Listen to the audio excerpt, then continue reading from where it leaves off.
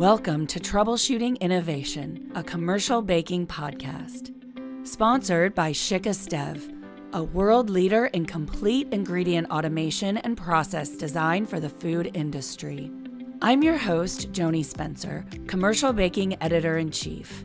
In this season, I'm talking with operations and engineering expert Rich Berger as we discover new ways to operationalize values into the manufacturing space. In our first episode, we're taking a look at how innovation can impact the community.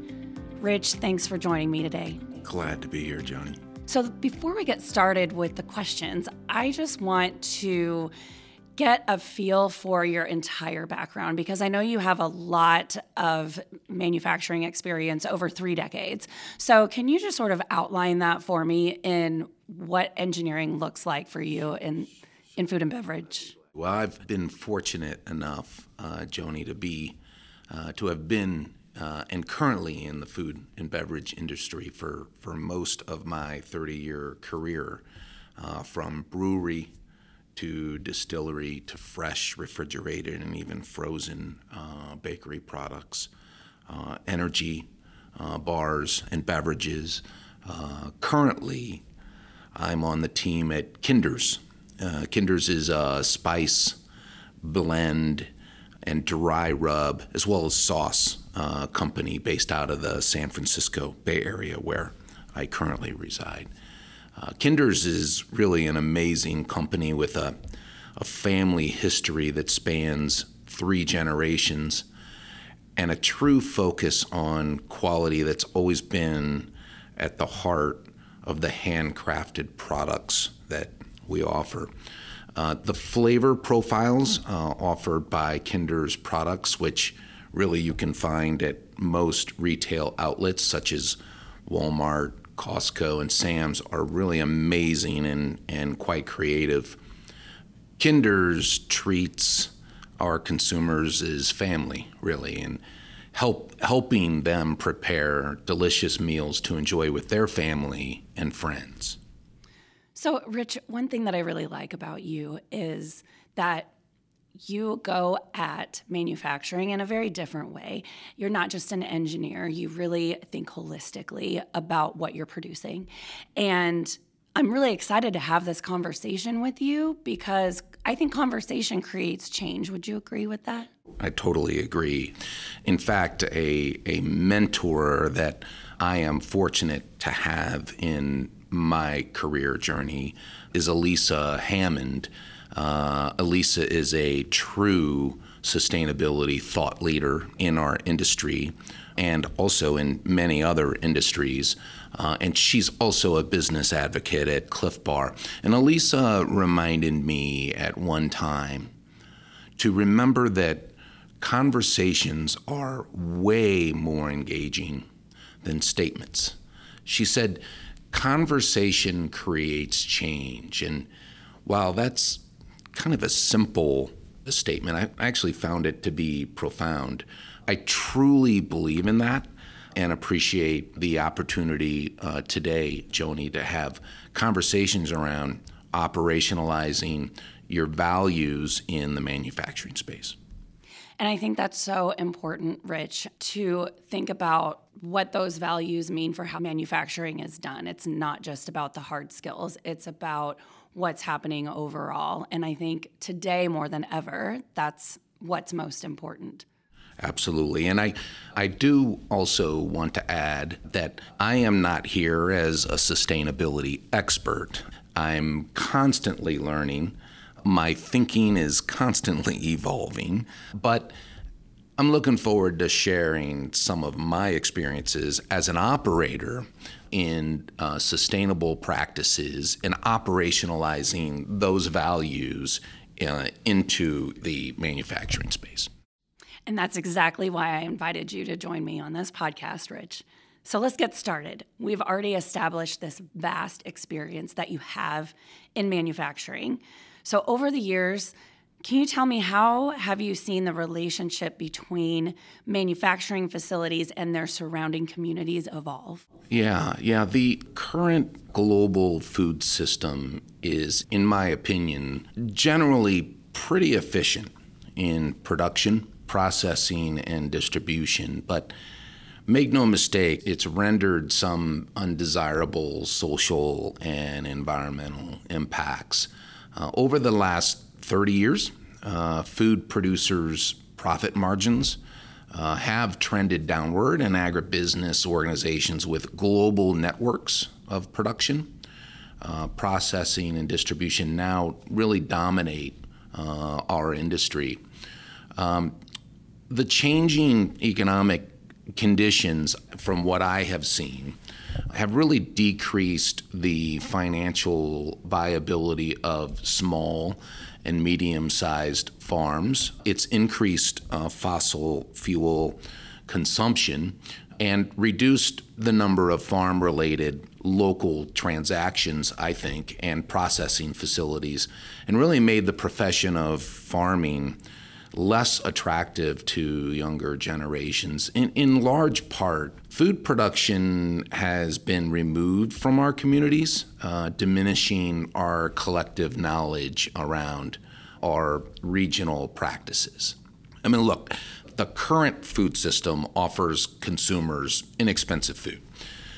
But the amount of processing, the lengthy distribution channels, and global trade patterns favor prepared food that is calorie-rich but nutritionally deficient.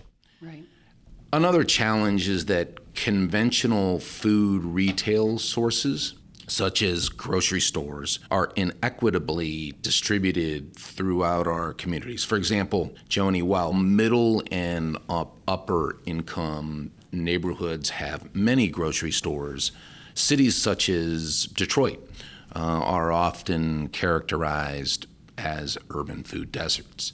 Yep. Large grocery chains and small markets are now supplemented with farmers markets, community-supported agricultural programs, and community gardens, all of which are emerging as alternative food suppliers within our communities that also offer benefits for a greater share of the community and may actually address the unmet needs of low-income residents. Personally, I feel the term community-based is more representative than local-based. It emphasizes a regional perspective that connects food production with economic and community development. As leaders in our industry, all of us should be active in removing, say, legal and political barriers to urban agriculture in an effort to advance community-based, sustainable food practices and processes. Right. So how can these food manufacturers, when you think about supporting agriculture and supporting the fact that agriculture can support those without good access to food stores, how can food manufacturers really take that to heart and put it into action and placing their communities at the foundation of their innovation? What's the first step with that?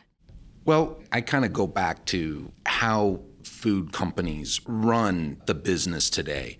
Big data-driven analytics bolster companies in our industry by providing critical decision-making abilities when it comes to the areas of, say, pricing, product promotion, product development, as well as demand forecasting.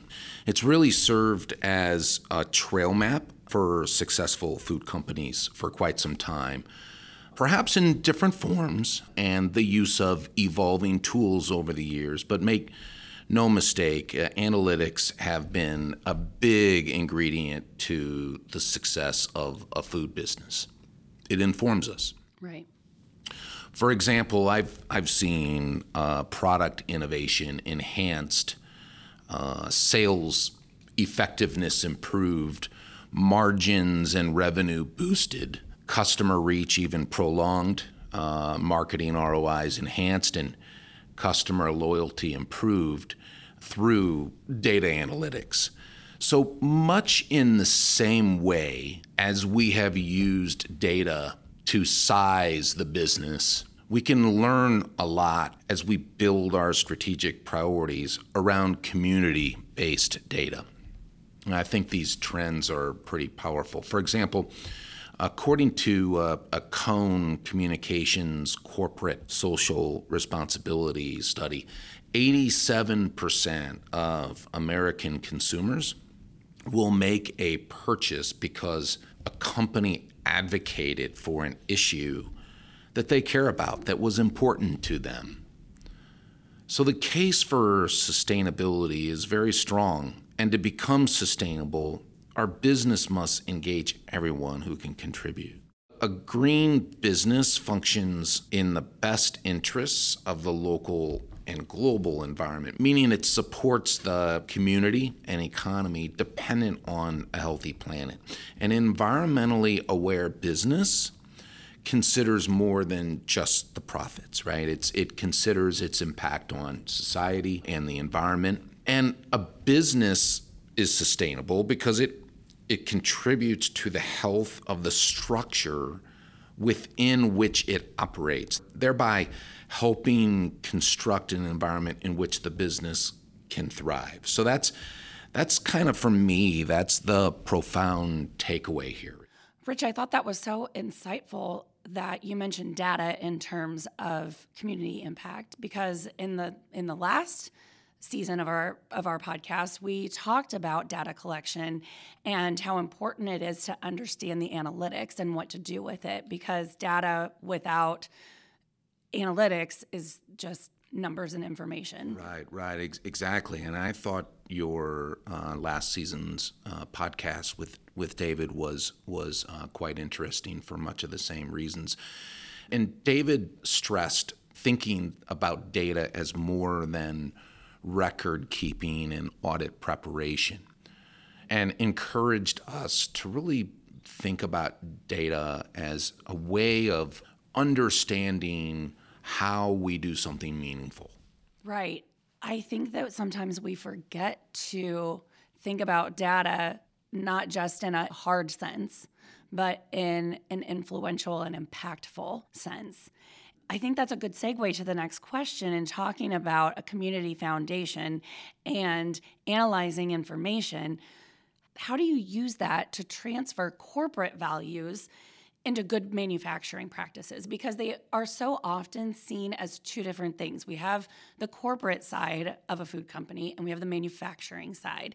But how can we use this information and a foundation of community involvement to bring values and good manufacturing practices together? Sure. Well, first, I think it's important to understand that everyone in the business life cycle can affect change in their communities. So business owners and organizational leaders, business administrators, managers, supervisors, human resource professionals, and employees.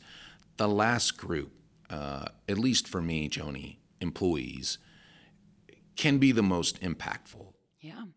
Sustainability initiatives don't always have to come from the top down. For example, employees at a Unilever tea factory in the UK saved the company roughly 48,000 euros and reduced the waste of over 9 tons of paper by suggesting the company change the size of paper tea bags. Because these employees were working with the product directly, day in and day out, they knew exactly what could be improved and what was really possible.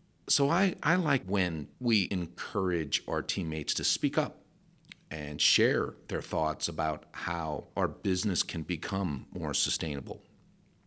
I think the results could contribute to both sustainability and profitability. Moreover, the Stanford Social Innovation Review reported that this also can improve employee retention, productivity, and overall engagement.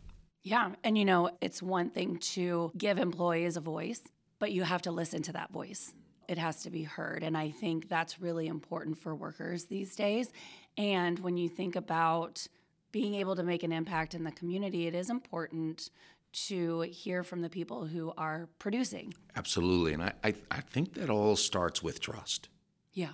I think as you begin to really listen to the team that's working on these solutions day in and day out, and they feel free to express ideas and solutions, that has to me, a side benefit of also trust.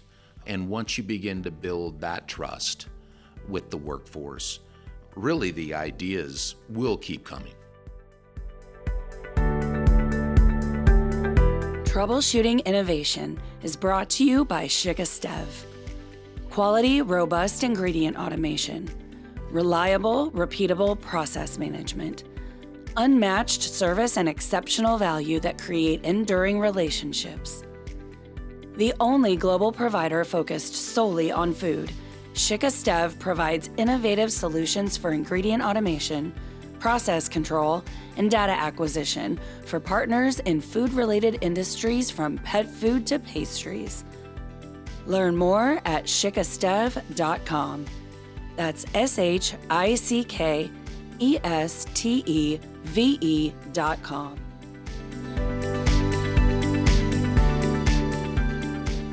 So I do want to shift gears a little bit and talk about facility design. Now, this is something that I'm really interested to hear your opinion on because I first met you when I visited a facility that you had a huge hand in designing and you put a lot of thought into how it functioned. So in those terms, what would you say are some key community factors for a food manufacturer to consider? How can good facility design help a company become a good steward of its community? I would say first, be relentless in your efforts to source locally.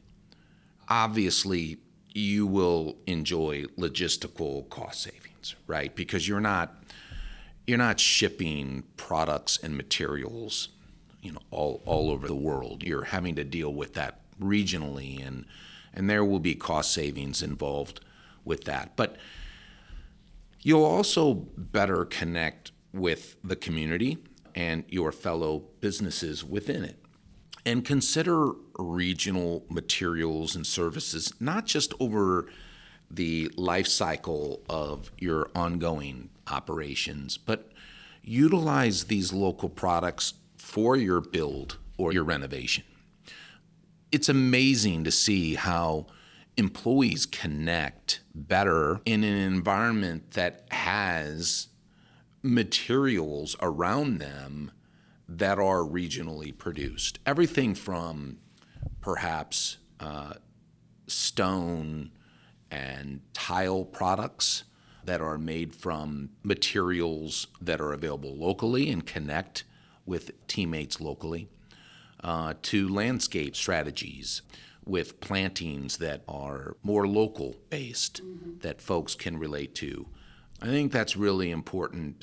Also, encourage green commuting and living. For example, offer your employees incentives to utilize public transportation or perhaps contribute to the purchase of electric vehicles for your employees and put some EV chargers out in the lot. Third, I would encourage folks to explore the many green building certifications such as LEED, CITES, Energy Star, and BREEAM.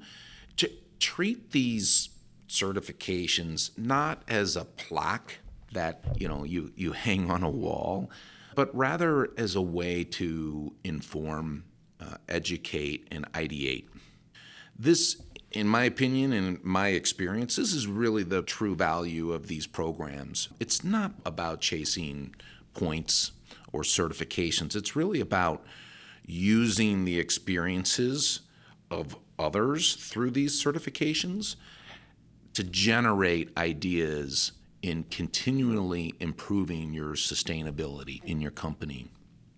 Another idea might be to select a team of volunteers who are responsible for sustainability initiatives at your facility. It can do wonders for your efforts. It creates accountability.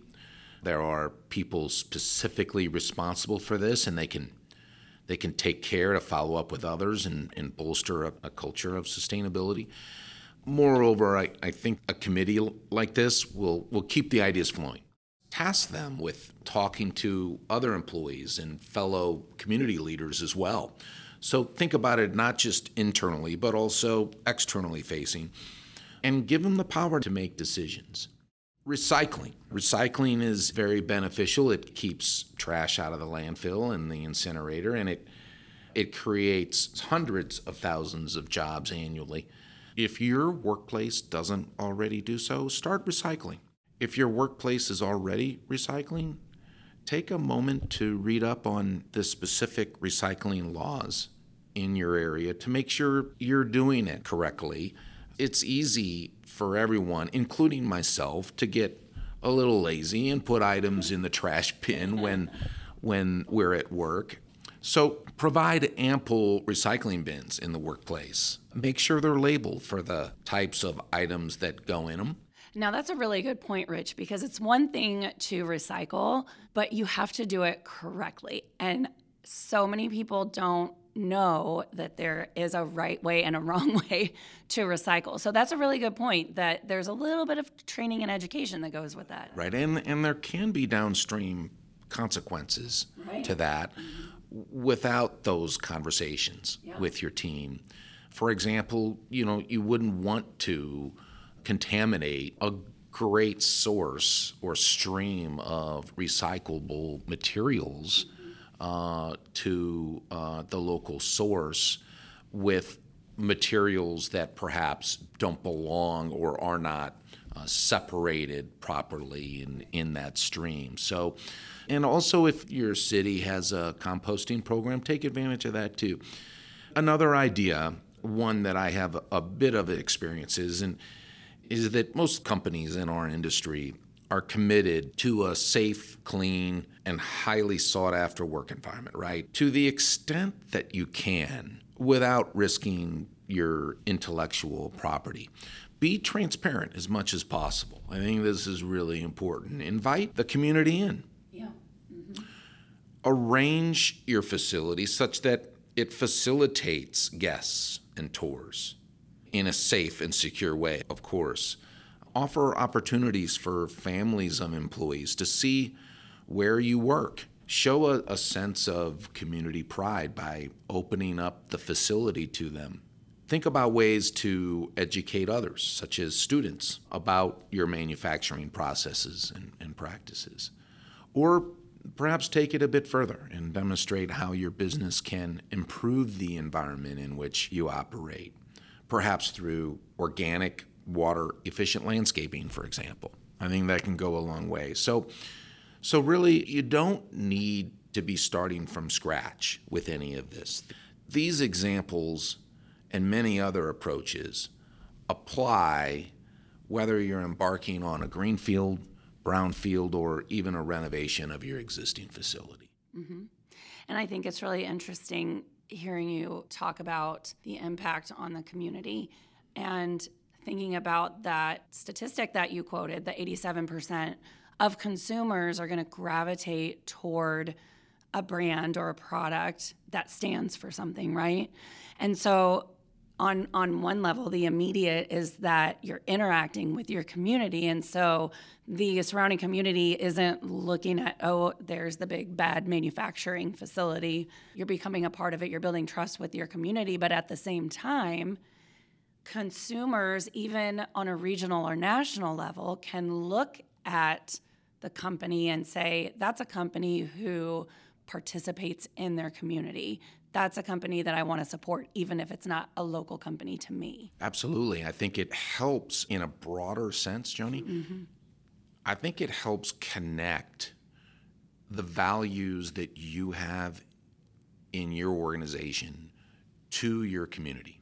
It's an opportunity for others to really connect with what's important to you and your business. Mm-hmm.